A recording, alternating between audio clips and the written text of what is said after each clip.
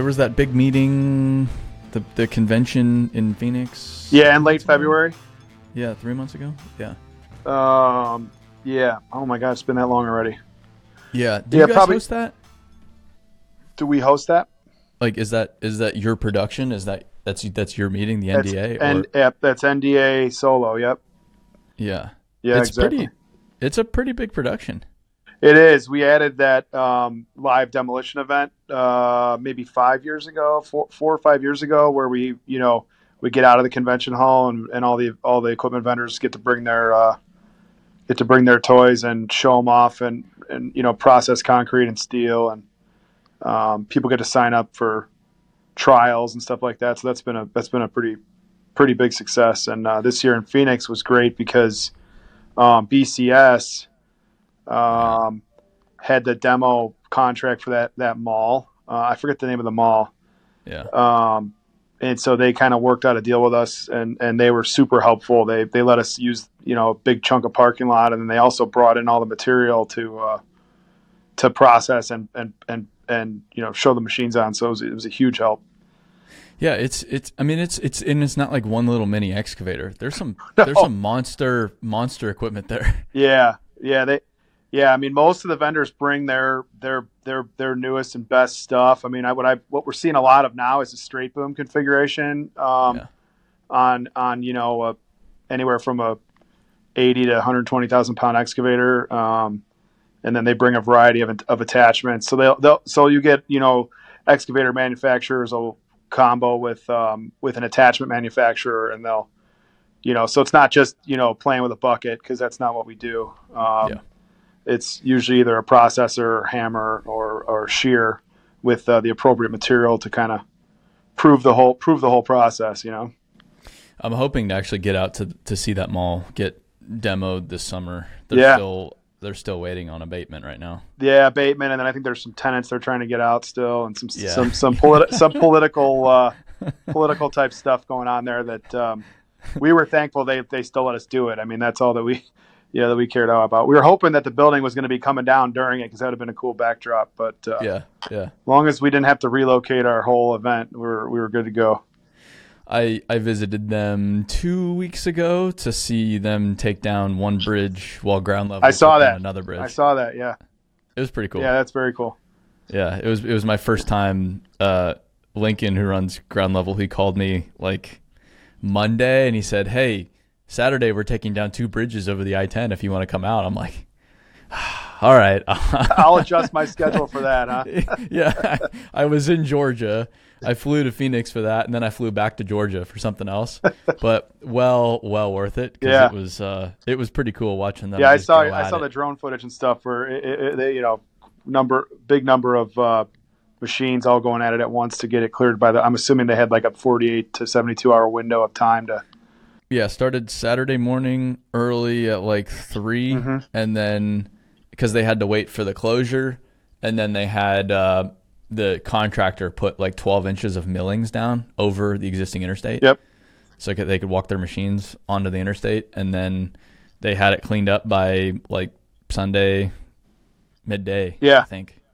And that's cool, because we do some bridge work, and in the states that we work in, they rarely approve those methods, even though those are by far the quickest and best ways to get them done, just with a rip the Band-Aid off technique, protect the road, close it, get it done, and then get it cleaned up by the end of the weekend. Well, originally they wanted to do it in 2 weekends and do half and half with traffic flowing in the other direction. And they were just like, wait, no. This will be so much smoother if we just go at it at once. One bad weekend of traffic, and then it's over. You got it. Yeah. It only messes the entire city up for the weekend, but right. It's true. That's why most places don't let you do it. So, but it's way safer, quicker, more efficient. I'd even say it probably costs a lot less that way too. I think so. Yeah. A closure, just the cost of a closure like that is really expensive. Yeah. Oh yeah. When I last talked to you, I don't even know if Tampa was really going all that much. When did you guys start Tampa? It was like 3 years ago. Yeah. We're pushing 3 years now. Yep. It was just budding at the time, but it seems like Tampa's really going. It is. I've seen some bigger projects down there. Yeah, we've got some good work down there. It takes a little while to kind of learn. Most people would say demolition is demolition, no matter where you're at. But I mean, it's how you acquire the business and the values of different customers by region. Kind of varies. So it took a couple of years to kind of ramp up, and now we're handling some sizable and higher profile projects, and then still mixing in the small ones and building a good book of customers that appreciate our work, and so it's good. It's going great down there. Yeah, it was interesting how you guys did it, because a lot of times a contractor will make an acquisition, but you didn't. You had one key guy that understood the market, but other than that, it was a cold start. Yeah, I mean that the acquisition idea works well for instant revenue purposes, but beyond that, I feel like creates potential for more problems than it's worth. And so because of that, we just decided to do pure organic growth, which came with challenges for sure. I mean, the biggest problem down there is what you guys are all trying to solve, which is the people problem. Yeah. And it's taken 2-3 years to kind of get our core group together, but now we got them. And I mean, I'm sure you've seen from so many companies you visited with that, like, once you get a really good group of core people with a culture that's appreciated by all, that it starts to attract people, start to come out of the woodwork and want to be a part of it. So that's kind of where we're at now, is kind of the beginning of that increase in attraction. So yeah, it was your first time wading into the non-union labor market. Correct. Which is a way different ballgame than, because you're in Chicago, which is arguably one of the strongest union markets in the United States. So, like, the union thing works really well where you're at. Yeah. And you can get who you need there, but Florida is the wild West. Yep, exactly right. It's definitely I've experienced non-union work in my previous career, jobs and stuff, but with already established crews and traveling crews, if you will. And this is totally different, because what we're trying to do is create a Tampa, we'll call it West Gulf Coast, Florida market coverage, home base out of Tampa, but then also, be able to travel and take care of the whole Southeast region out of that office. So to get that started, we had to solidify our presence in Tampa, and so that's what we've focused our last couple of years on. So, have you bid jobs outside of the state? Have you completed jobs? I know you've bid jobs out of the state, but have you completed jobs far away yet? We have. We've done some work in a couple states outside of Florida. Actually, nothing else. No other states in the Southeast region, though. It's all about where you want to spend your time in terms of the estimating efforts. And there's just been so much activity in Tampa and, the surrounding areas, that it's just, hey, do you want to spend a travel day to go look at this job that you may or may not have a shot at in South Carolina, or do you want to focus on 3 bids you can get out in right by home? So.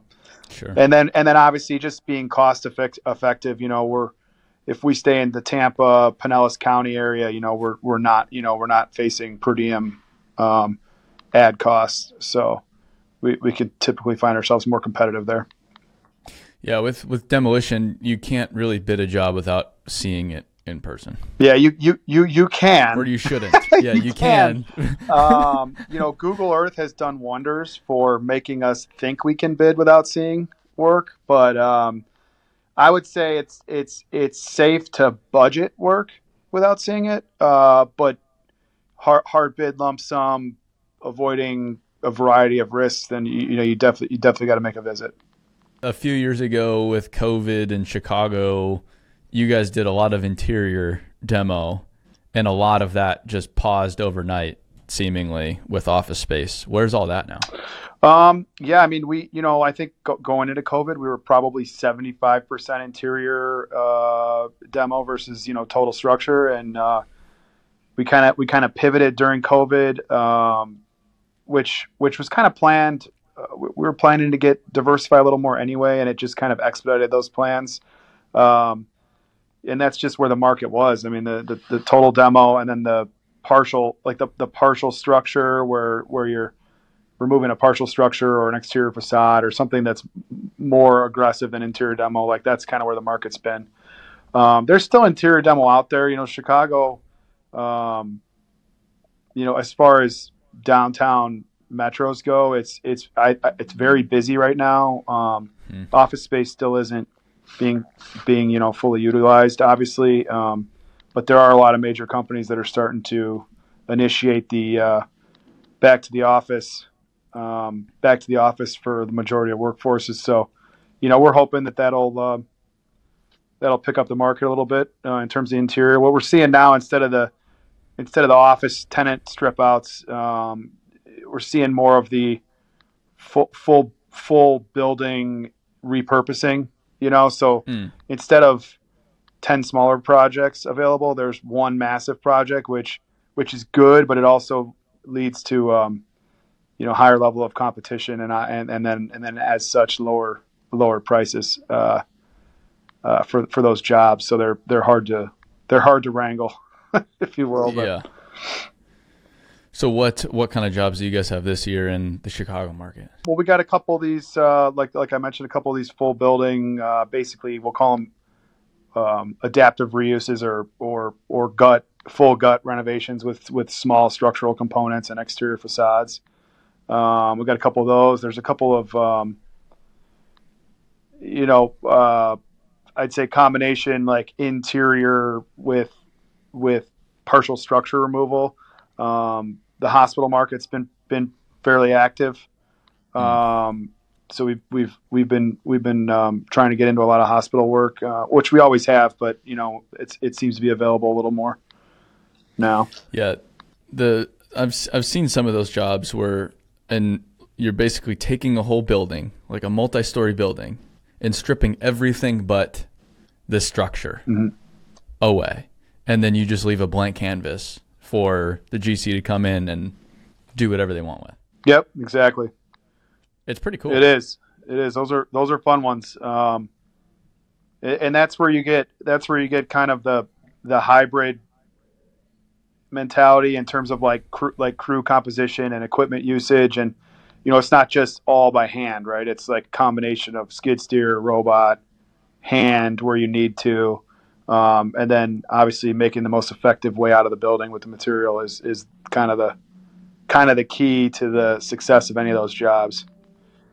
Yeah, that's you guys visiting you guys. It was years ago now, but it's the only time I've seen the high-rise demolition, and it's just wacky. Some of the stuff you guys have done downtown. You basically by hand remove everything inside of a floor of an office building at the 27th floor or whatever it is, and put it all in the elevator.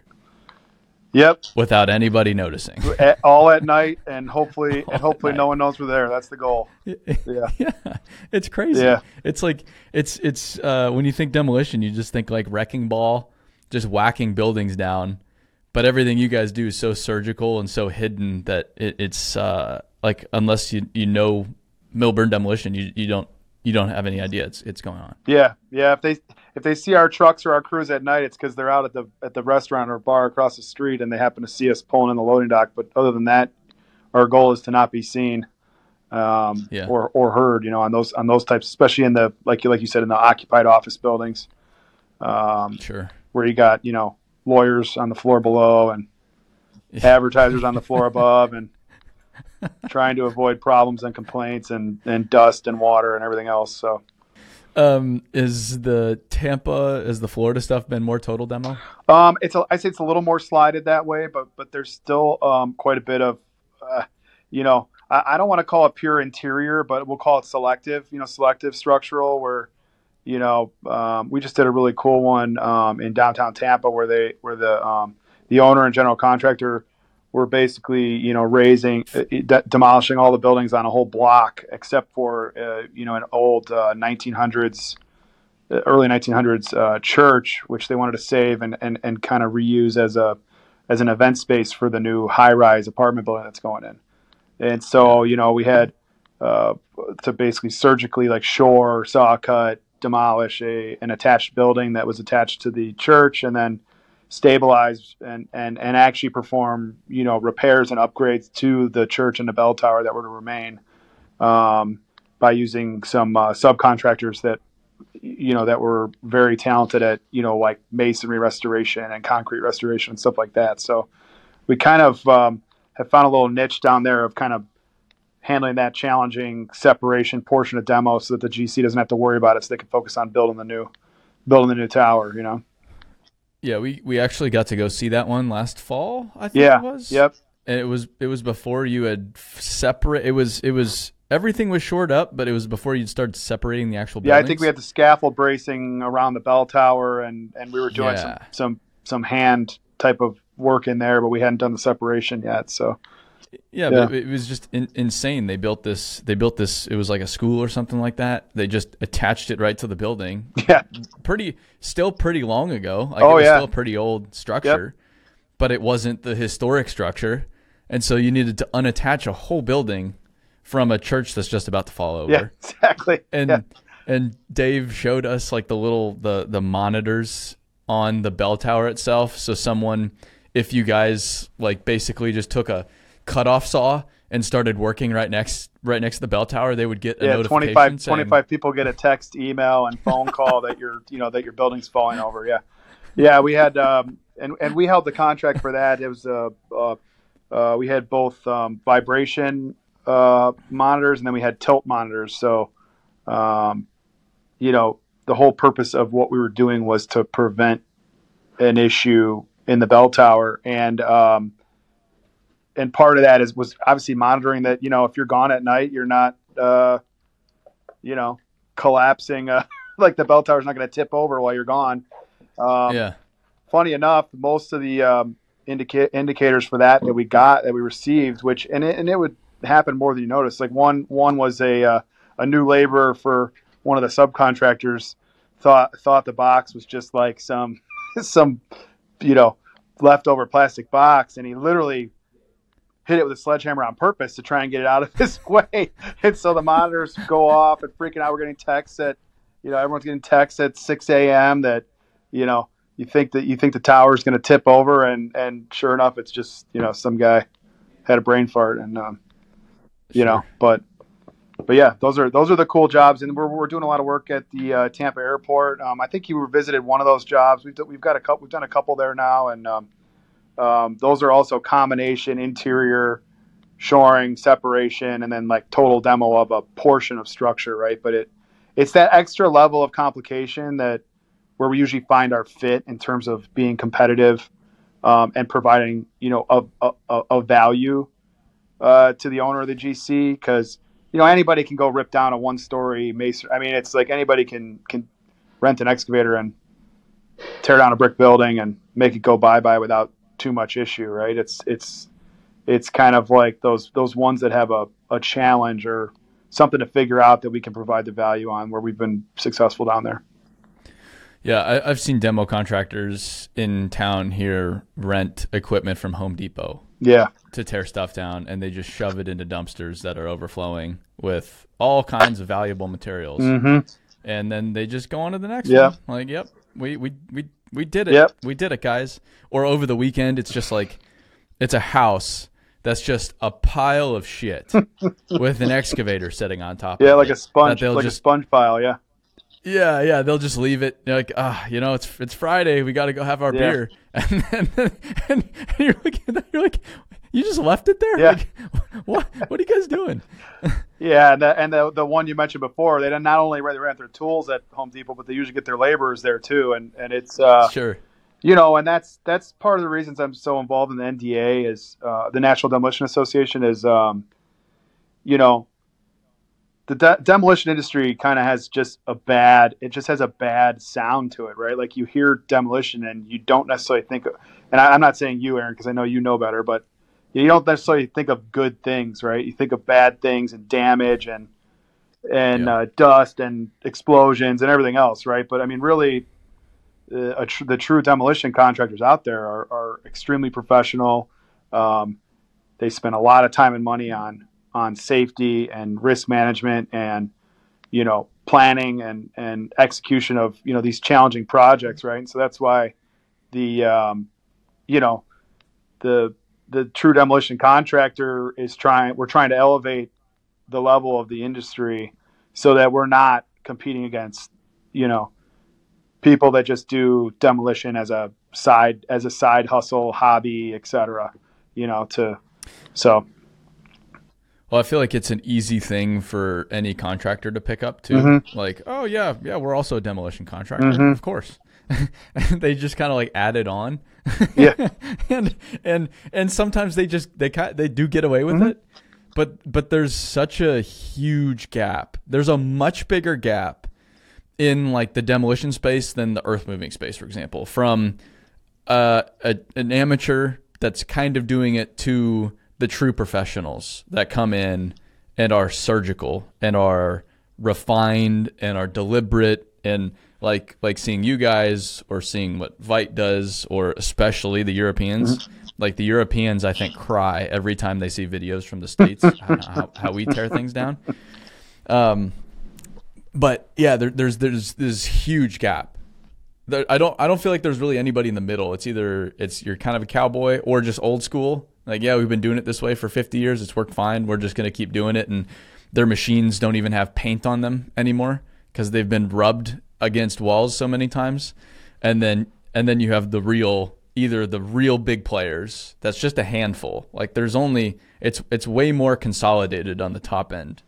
Yeah. Oh yeah. Too. I mean, I would say, and I'm not saying this out of any true knowledge or studies or anything, but I would say the majority of demolition contractors, where let's just say that a true demolition contractor, at least 50% of their revenue is pure demolition, right? I mean, most of them fit into that 5 to 15 million range, I would guess, in terms of revenue.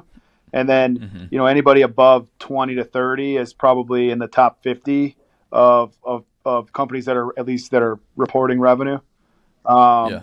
And so, yeah, you're right. I mean, the out of the whole country, let's just say there's 50 companies that are considered, the larger scale ones. And then out of that, maybe the top 5 are like really big, like, way bigger, like than way big. Yeah, exactly.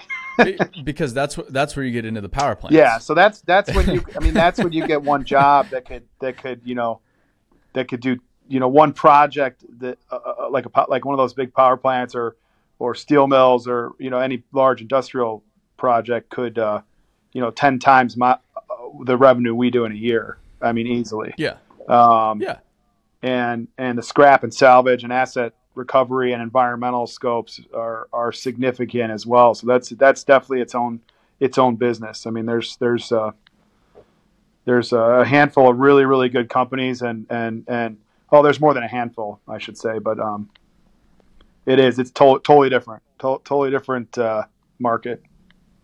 It's totally different, but I can get into like most demo projects, but the power plants are still, for whatever reason, like I think I could get into Area 51 sooner than I could get into a coal plant demo or a nuclear power plant demo or a paper plant demo. It's like, what are you guys? I get it, but I also don't get it. The industry, we have a lot of, I guess, creative solutions that vary company to company, and the older mentality is to not share those, right? Even though we all know that they're doing that, that people are doing things in a certain way, there's little minor tweaks and changes that we feel like provide competitive edges in terms of getting projects in hand. And I think that's probably less true than what we all think it is, like in terms of needing to protect those things, but that's definitely a common mentality among demolition contractors.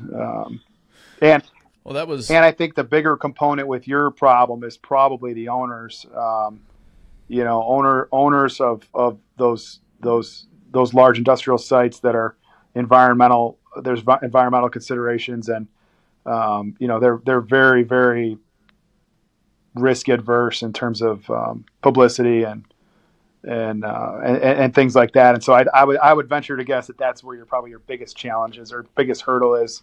I know we've had those hurdles even on some of our job sites here, where for whatever reason the owner just doesn't want any, and I'm like, we're tearing out office space. Like, what do you mean we can't take pictures? I get it from their perspective. It's way easier to say no, because and it's really coming from lawyers. Yeah, exactly. It's just, how can I limit my? How can I be sure that I don't get into a car crash? Right. Just don't drive a car. Like, just don't drive a car, and then you completely limit your liability. Like, it's easy. And it's like kind of the similar thing. It's like I don't know. The benefit is not even nearly, because they do see the benefit of talking about it, but kind of it's not immediate. It's kind of long term for them. And you're the one that benefits first, the contractor, but they're like, well, we're benefiting the contractor, but the risk is ours ultimately, so we're just going to say no. That's weird.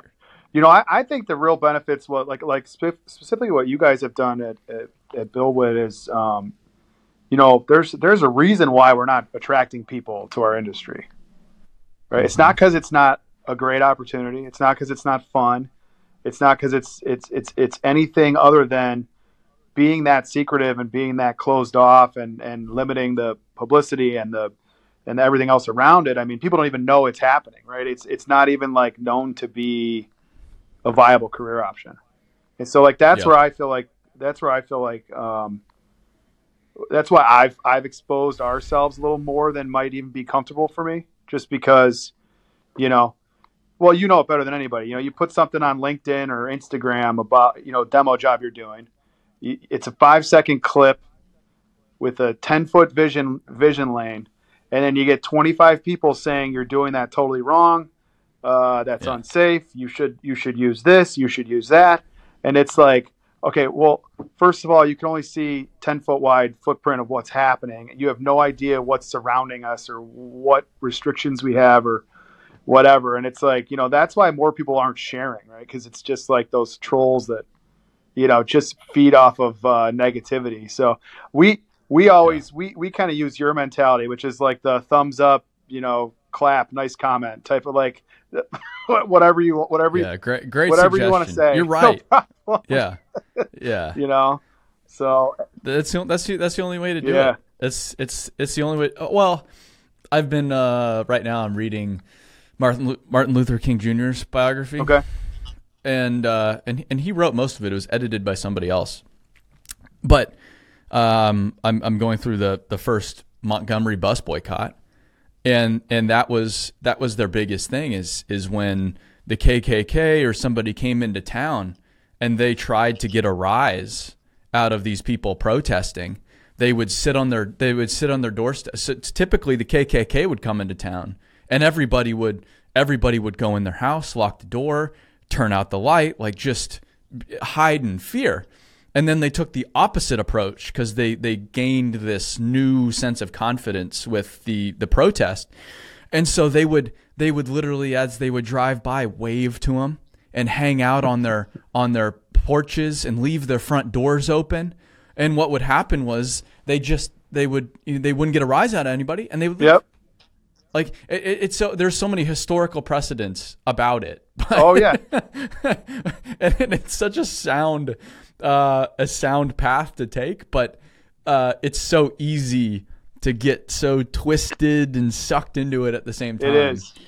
I find it's just fun. I find myself, so me and Don and Dave now, we'll get occasionally get those comments and we'll screenshot it and text it to each other and just kind of say this is prime example of, all you got to do is laugh and just as long as we know we're doing things the right way and there's a reason behind it, what are you going to do? And my wife has to remind me to not, turn red every time somebody has something shitty to say, because it's just a waste of time. I think demo is especially bad too, because there's so much variety in it. Mm-hmm. and everybody thinks it's Yep. easy. Even if they haven't really done it, or they've taken down a house, like they think they're a demo expert. I've seen that a lot more than earth moving. But yeah, there's just so much variety to it, so many different tools. Every region's a little bit different that you don't, even if something is right where you're at, doesn't at all, like something that's right in Tampa is not right in Chicago. Yeah, it would. Yeah, you're right. Like the means and methods and stuff that occur in different regions and different industries. So like you were saying, industrial versus commercial versus interior. I mean, it changes so much that that you're right. Like the perception is totally it varies, right? And so that causes part of the problem, right? Part of the problem also is some of the people posting the most stuff are the people that are, frankly, aren't doing things right, but those are the same people commenting on other people not doing things right. So in other words, like I'm not going to go comment on somebody else's post that I feel like, they did something that wasn't safe. Now if I happen to know the company or the guy that runs the company or whatever, I mean, I'll call him and say, look, I mean, you might want to, as a favor, as not as a troll, because any negativity, I keep going back to this industry perception, but all the negativity around anything that demolition contractors are doing, it just makes it look like everybody's, cowboying it, like you said earlier. And I mean, I think the big thing that drives that, Aaron, is I mean, it comes down to money. I mean, it's nobody goes out there wanting to do things unsafe and putting people in harm's way or putting, bystanders or other buildings in harm's way. But, when owners and GCs and all our customers, preach this, we need the best, but then at the last second they're like, oh, and by the way, we need it quicker and we need it cheaper. It's like, what do you're going to get what you pay for eventually. And so that makes it difficult to kind of rise the industry. Other than the the top performers that are already at a certain level that they can pre-qualify for any insurance amount or any bond amount or anything where they're already limited in competition, right? Why though? Like, I feel most people, you get what you pay for. That's common knowledge. I think everybody understands except that. in construction. Yeah, but it's still no secret. Yeah. Why is it still like that though? Why do a lot of owners still, for whatever reason, pick the lowest cost, even though it's not in their best interest to do so? Yeah, I couldn't tell you, Aaron. I mean, I don't know. I don't get it. I mean, even we, on a small scale, we have a pretty significant amount of subcontracted work scopes, right? And our whole team knows, like, look, if the guys that we trust are higher, like that's who we have to run with, because we know that they're looking out for safety. They're looking out for our interests. They're part of the team, if you will. And as soon as you treat them any different, that relationship is tarnished. And frankly, I tell the guys, and the girls here at our office, I'm like, how does that feel when a GC does that to us? Like, do you ever want to make anybody else feel that way? You could find somewhere else to be. So it's tough. I mean, it's tough because, don't get me wrong. I mean, we compete. I mean, we're out there to get work, and to get work, you have to be at least close to low, typically, unless the job is so complex or so expedited in schedule, or so, there's something that's triggering an owner to realize and to value that that the extra cost is certainly worth it. Which I'd say, if that happens once or twice a year, we're good. We're feeling good about it. Or you're buddy with the federal government. Yeah, that's a really good way to do it. There is some opportunities. There are some opportunities with that. That's for sure. I did, but I went to Europe for the first time last year. I messaged you and Dawn. I'm like, you guys got to see this stuff, because I've still never seen operations like these before. These Swiss demolition operations were just unbelievable to watch. So much fun to watch. And you guys said that's, all the equipment's amazing. but we can't really afford to do that here in a lot of ways because of how the contracts are set up. Yeah, the competitive mentality. It's the overall mentality, right? It's the whole market mentality. It's they've figured out something over there. They're looking at us like we're their dumb teenagers. You know what I mean? Like still sneaking beer into the house and and doing stuff we're not supposed to do just because we're not supposed to do it, right? It's very much like that. And I mean, what I will say is, like, I've met a bunch of the Europeans, especially with the NDA stuff, and they're super willing to share and help. I mean, the knowledge they're willing to share. They have credential and training programs that we're just now starting to get into here in the States. And so I'm hoping that our industry can take a look and learn something, and instead of being so closed-minded, so. Yeah, I think the Demolition version of sneaking beer into the house as a teenager is using a bucket with a thumb to them. Yeah, bucket and thumb comes in handy every once in a while, Aaron, for those the house demos where you got to load out dirt the same day, But I mean, like, what the Europeans would have is they'd have the quick connect, the hydraulic quick connect with 3 different tools sitting on a trailer, and they'd be which is $100,000 investment in your machine. Yeah, they'd have the oil quick. Oil quick or steel wrist or I think there's another one. And a rotating sorting grapple and a bucket. Yep. And a processor. And a hammer, probably, just in case. And a hammer, just in case. Yep. Yep. And again, it's just overall mentality. Look, if everyone's doing it that way, and so, like, that's the mentality we're trying to take here. Not necessarily. I mean, we as an industry, we can never dictate means and methods and tool use and all that. But I mean, like, just the overall mentality that, look, it costs X amount to run a business safely, and everyone uses the word safety, so I hate using it because I feel like everyone has safety on their website and it means nothing in that format. But prioritizing means and methods to limit the risk to your employees and to others, and to equipment damage and all these other things that can occur. It costs money. It costs money investing in new equipment. It costs money investing in people. It costs money in overhead in terms of safety and risk management. Salaries, etc. And it's worth it, but it's only worth it if you can still get business at the cost you're doing it at. Well, and especially too, like, that's not even to mention the cash flow challenges associated with being a contractor, especially in the private market. Like, I didn't know when I signed up, when I started this business, I didn't tell myself or my wife that we were going to also be a bank. But we sort of are I'll call it a 3-month short-term note bank on top of doing a fairly risky business. So it's definitely challenging. It's part of the game. I don't think it's changing anytime soon. But I have seen throughout. I really do think that throughout COVID, some of these things got prioritized a little more. So now we're able to be a little more pushy than I normally am, without it coming off negative. It's like it's understood by the customers a little better now.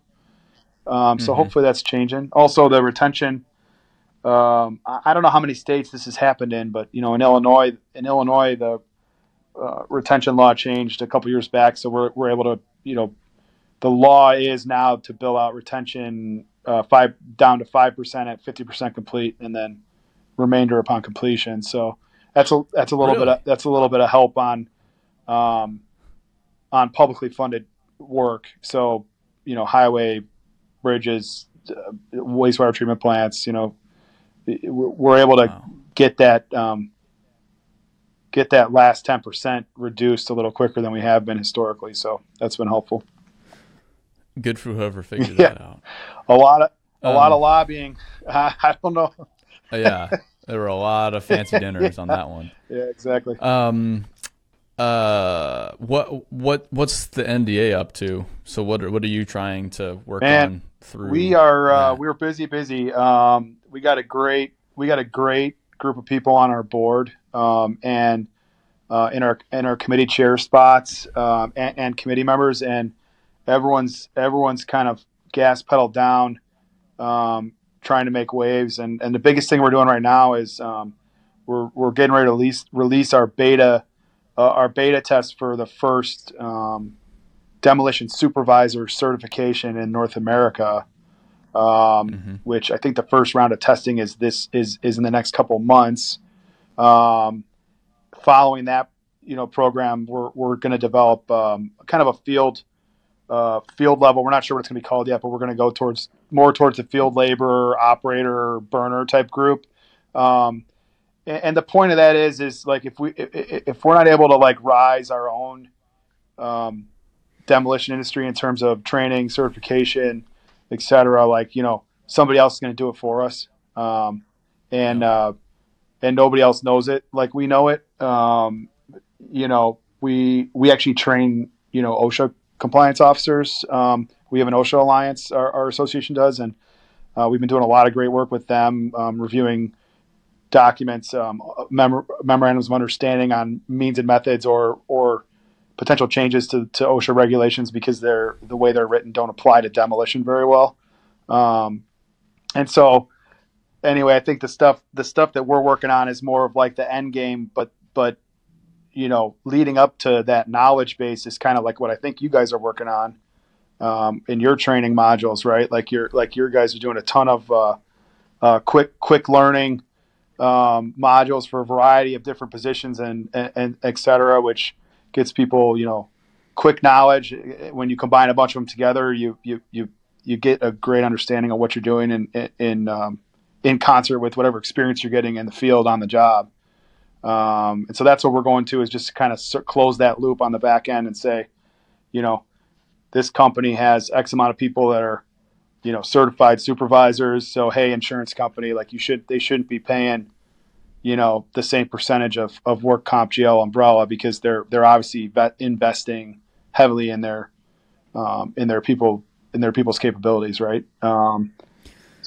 So if you have like a new foreman, a demolition foreman, you can put them through your training, and that at least gives them the background knowledge. Right. Well, I would say what we're doing is we're taking this we started at the supervisor level. So our certification is saying, look, you passed a 168 or 160 question exam that proves that you have X amount of knowledge that we would consider the minimum requirement to be a certified supervisor in the demolition field. So it's not the foreman level; it's actually above that. So the foreman level come differently because there's just a different level of curriculum. But then what we have on the back end is, we have a variety of places where companies get training from. They train internally. They utilize in some cases the unions for training. There's all these different resources. They utilize stuff like you guys are doing, Build It training, and all those are fully applicable for pre-qualification and for continuing education stuff, right? So we're just trying to close the loop and say this person meets what our industry feels like is the minimum qualifications to be considered X, right? How do you determine the minimum qualifications? Well, there's a group of 10 industry experts from around the country that are part of a board that is not part of the NDA. So it's a separate board.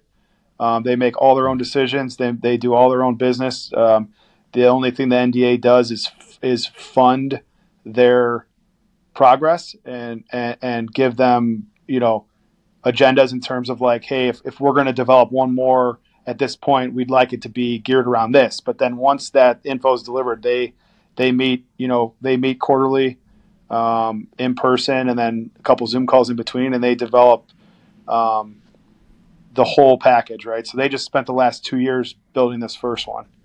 So it's a very intense process. And the industry experts are great because they donate their time, and they're from a variety of what we'll call like those micro markets within demolition.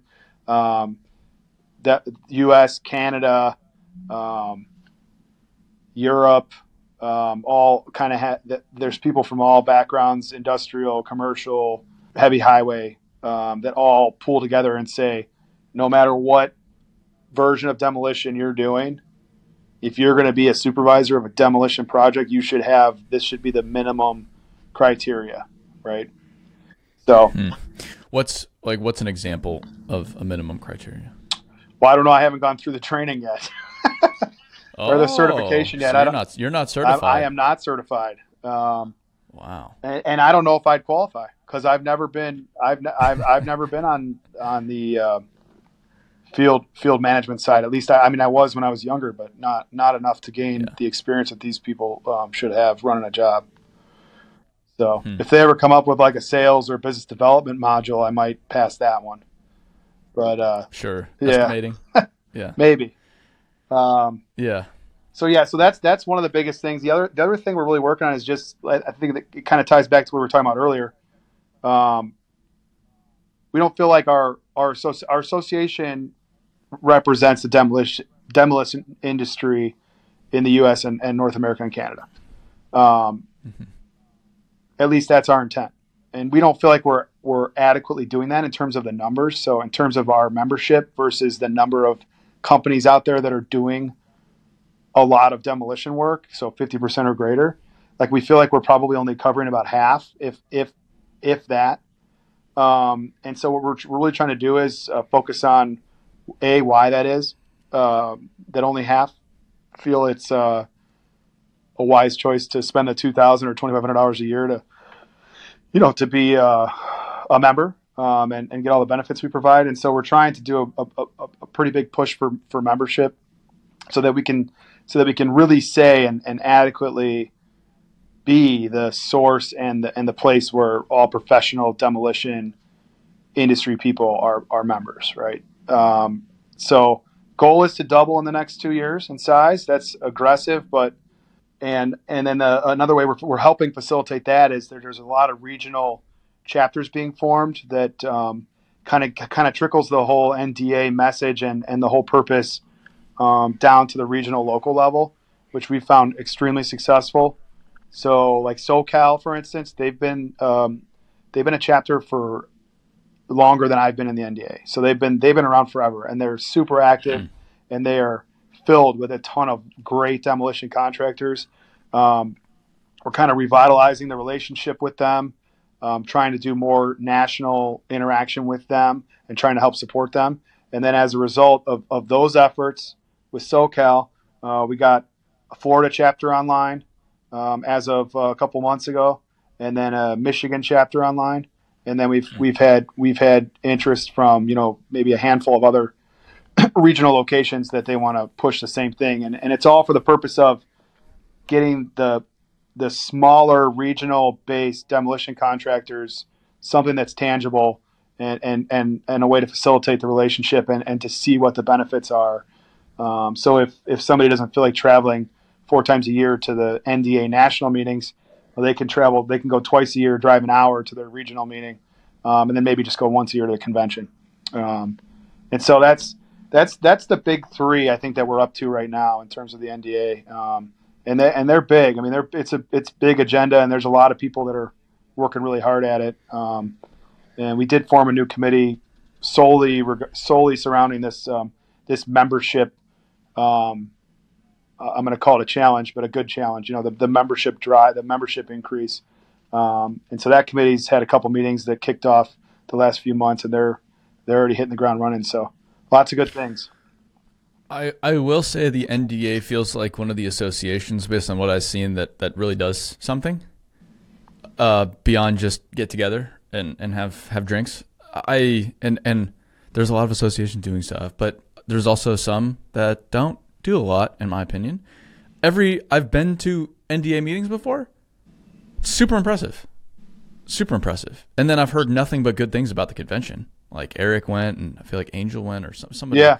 And I've known a bunch of people that I've gone, and before the convention, everybody's messaging me, "Hey, are you going to the NDA convention in Phoenix, or wherever it'll be next year? If it's in Phoenix, I don't know if it's every year there, but it's kind of a big deal now. It's the only association meeting that I regularly, for the past 3 years, have considered attending, just on my own, like just out of curiosity. Right.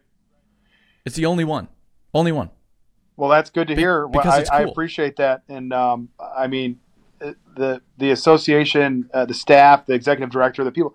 So, there's only a handful of people that work for the NDA as paid. Right, the rest of us are volunteers just because we want to support our industry. And so most of the ideas and what we're doing is generated from people like myself and all the other companies that take part in the quarterly meetings. And so that's why I feel like you get this product or this vibe where like people that are in the industry or in lateral industries, once you attend and meet a few people and get involved, like then you're hooked. I mean, there's no way you're not gonna keep going. I mean, it's just one of those one of those things. So just trying to get the value out to people, and I mean, I've always found value in it, even when I didn't have money to pay the dues check. Year one of starting business, I still found a way to be a member. I just thought it was that valuable to me. So, and our company. So glad to hear that you're seeing it, and hopefully in a couple of years you'll see it, and it'll be bigger, better, stronger, more fun, all those things. I hope so. Yeah. As far as growing like the positive perception of the industry, just tell your members if you have a cool job to invite me out, because I will go anywhere to look at demolition. You got it. Frankly, it's easier for me to get access on big sites in Europe than it is in the United States. I feel like all the European demolition contractors are so friendly, so welcoming. And I mean, it's not that the contractors here aren't welcoming, but it's just like, it's just not going to work. I'm like, come on, like, can't we at least ask? Can't we at least like really shake the cage here? Because like, if you haven't noticed, this problem is only going in one direction, and we gotta talk about what we do a little bit more.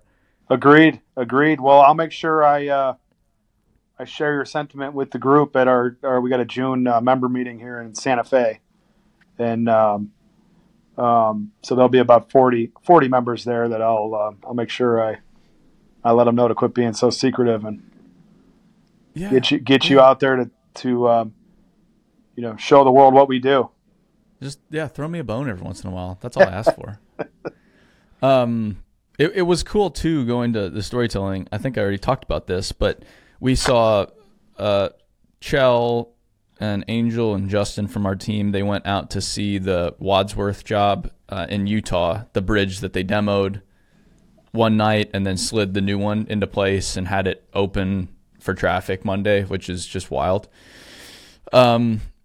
They did such an amazing job sharing about it. The specifically, not the contractor, Utah Department of Transportation did an amazing job talking about it. And their social media is now one of my favorite pages to follow, because they're always just educating people about what the heck it does, what the heck they do to keep the people of Utah moving. I'm like, this is great. So if I was sitting in traffic in Salt Lake City that Saturday, and then Sunday I saw, that's what they're doing, or Saturday night, I'm like, okay, this makes a lot of sense to me. This is pretty cool. And I could be, like somebody that has no real desire for demolition, but you show someone, or not in the industry whatsoever, but you show someone a bridge getting demolished overnight, it's pretty damn cool. It has a cool factor. And then you achieve this appreciation and this level of understanding. Okay, I get it. I was delayed this weekend because of this traffic, but this is pretty cool. I understand, or at least most rational people would think that. I'm not just pissed off. UDOT sucks. I think it's fantastic, and I wish more people did that, especially with the public-facing work, because I think it's an opportunity to teach people what the heck's going on, why their day is being disrupted. And if you don't teach them, they just assume you're an asshole. Yeah, I mean, and that's that. Yeah, and it's that same old, like, we're just going to do what we want to do, and we don't really need to tell anybody, right? Like, well, yeah, that's true, technically, but it's not gonna help. It doesn't. I mean, every other major. I mean, if you think about the budgets that those type of entities have, right, that they work with. Yeah. Any other major corporation that operates with any similar budgets, they're spending a ton of money on PR to make sure that everything they do comes off in a positive way, right? And there is value there, because educating the people that are dealing with the things that you're doing or creating, I mean, is huge, right? And so to see like somebody like you're saying, like Utah, is it the Utah Transportation? Utah Department of Transportation, yeah. Just I mean, to see them doing what you're talking about, which is making an attempt at not only like educating people about why traffic's bad, but also like, hey, this is cool stuff. Like we're spending money on things that are needed, and we're doing it creatively. And there's all these contractors that are, feeding their families by this work that's being created, and it's just a cool process, and you should want to see it. So that's cool to see. I also think, well, I think by not sharing a lot of this too, the demolition industry is missing out just on a huge opportunity to teach people how much they actually recycle. Yeah. Because everybody thinks you just throw the building away. Yep. Which is insane. And it's honestly probably one of the only industries where recycling actually makes sense economically. And you're incentivized to recycle economically. Yeah, absolutely. We say at the NDA that we are the original recyclers. I mean, we found purposes for materials that we needed to get rid of. I mean, that's what we do on a daily basis. Like that's how we A, do the right thing, and B, remain competitive. I mean, it's both, right? So, we're actually, I forgot to mention along the lines of the NDA stuff, is the global demolition market is putting together a forum that's going to be basically a quarterly Zoom call with all the association presidents from around the world, in similar. So it'd be like me and the NFDC, which is the British association, and then the EDA, which is the European Demolition Association, which that's actually an association that is comprised of presidents of all the individual countries' associations. So that one alone hits a lot of countries. And then there's, Asian associations, et cetera. We're going to invite everyone to it. But it's to talk about these global things that are occurring, like, for instance, the recycling thing, the carbon footprint is becoming a big agenda item with especially in Europe. So, that means to me is it'll be a big deal here in 10 years, because that's about the trailing time. And so we're trying to kind of proactively talk about these global issues in a little more proactive format. So I'm looking forward to starting that. I think we're first call for that's later this month, actually, to kind of get an initial agenda, a set of bylaws, et cetera, to kind of work this group with. But there's stuff that we can learn. I mean, we're fortunate, like we can learn things that Europe has already dealt with. Yeah. So why aren't this stuff? So why aren't we? Not just equipment and means and methods and stuff like that, but I mean just general issues that are occurring, right? Like it's so easy now with Zoom and Teams and all the technology that we have, and translators, et cetera. I mean, it's like so finally we're doing that, and looking forward to that, and looking forward to reporting back to our association on how that goes. They mine their C&D landfills to recover. I went to one in Switzerland. They were sorting an old C&D landfill, recovering 70% of the materials within it. Really? Yeah. Interesting. Because you can't get a new landfill permitted. Right. So it gets them more airspace. Yep. And then they can go sell all the materials. Yeah. But it was a pretty simple, and I'm oversimplifying, but like the sorting setup they had sitting at the plant, on the pile, wasn't all that complicated, but they explained exactly what materials were coming out of it, where they go, and it was brilliant. Or all concrete, at least in a place like Switzerland, is recycled. Right. It's not used as aggregate. It's recycled. Like a certain percentage of new concrete comes from old concrete, like asphalt. And then you go to the States, it's like, that's not possible. I'm like, no. But I've seen it. I've seen entire countries do it. Yeah. So it has to be possible. Like, I know it's possible. Yep. But right now it's still, like, we say we recycle concrete, but it's in a lot of ways a nuisance because it has too much lime in it, and the engineer won't qualify it for fill or whatever. That's right. It is. I don't know. It's all spec based. Standards that were set in the 90s probably that nobody wants to deal with changing. But it's actually funny because like in Florida, for instance, concrete's really valuable. Like recycled concrete is really valuable due to the lack of natural occurring aggregate there.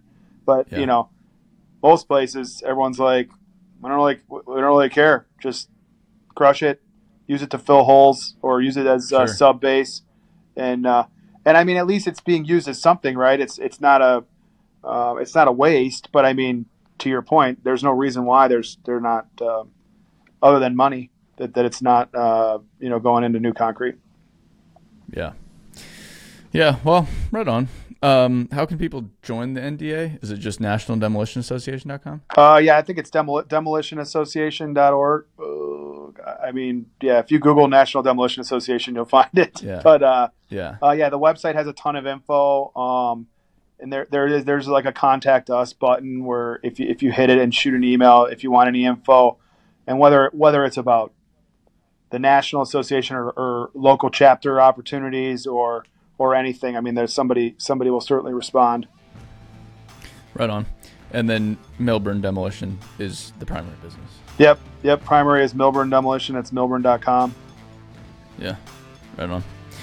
Okay, James. Well, I appreciate you giving me so much time today because I know you got better things to do.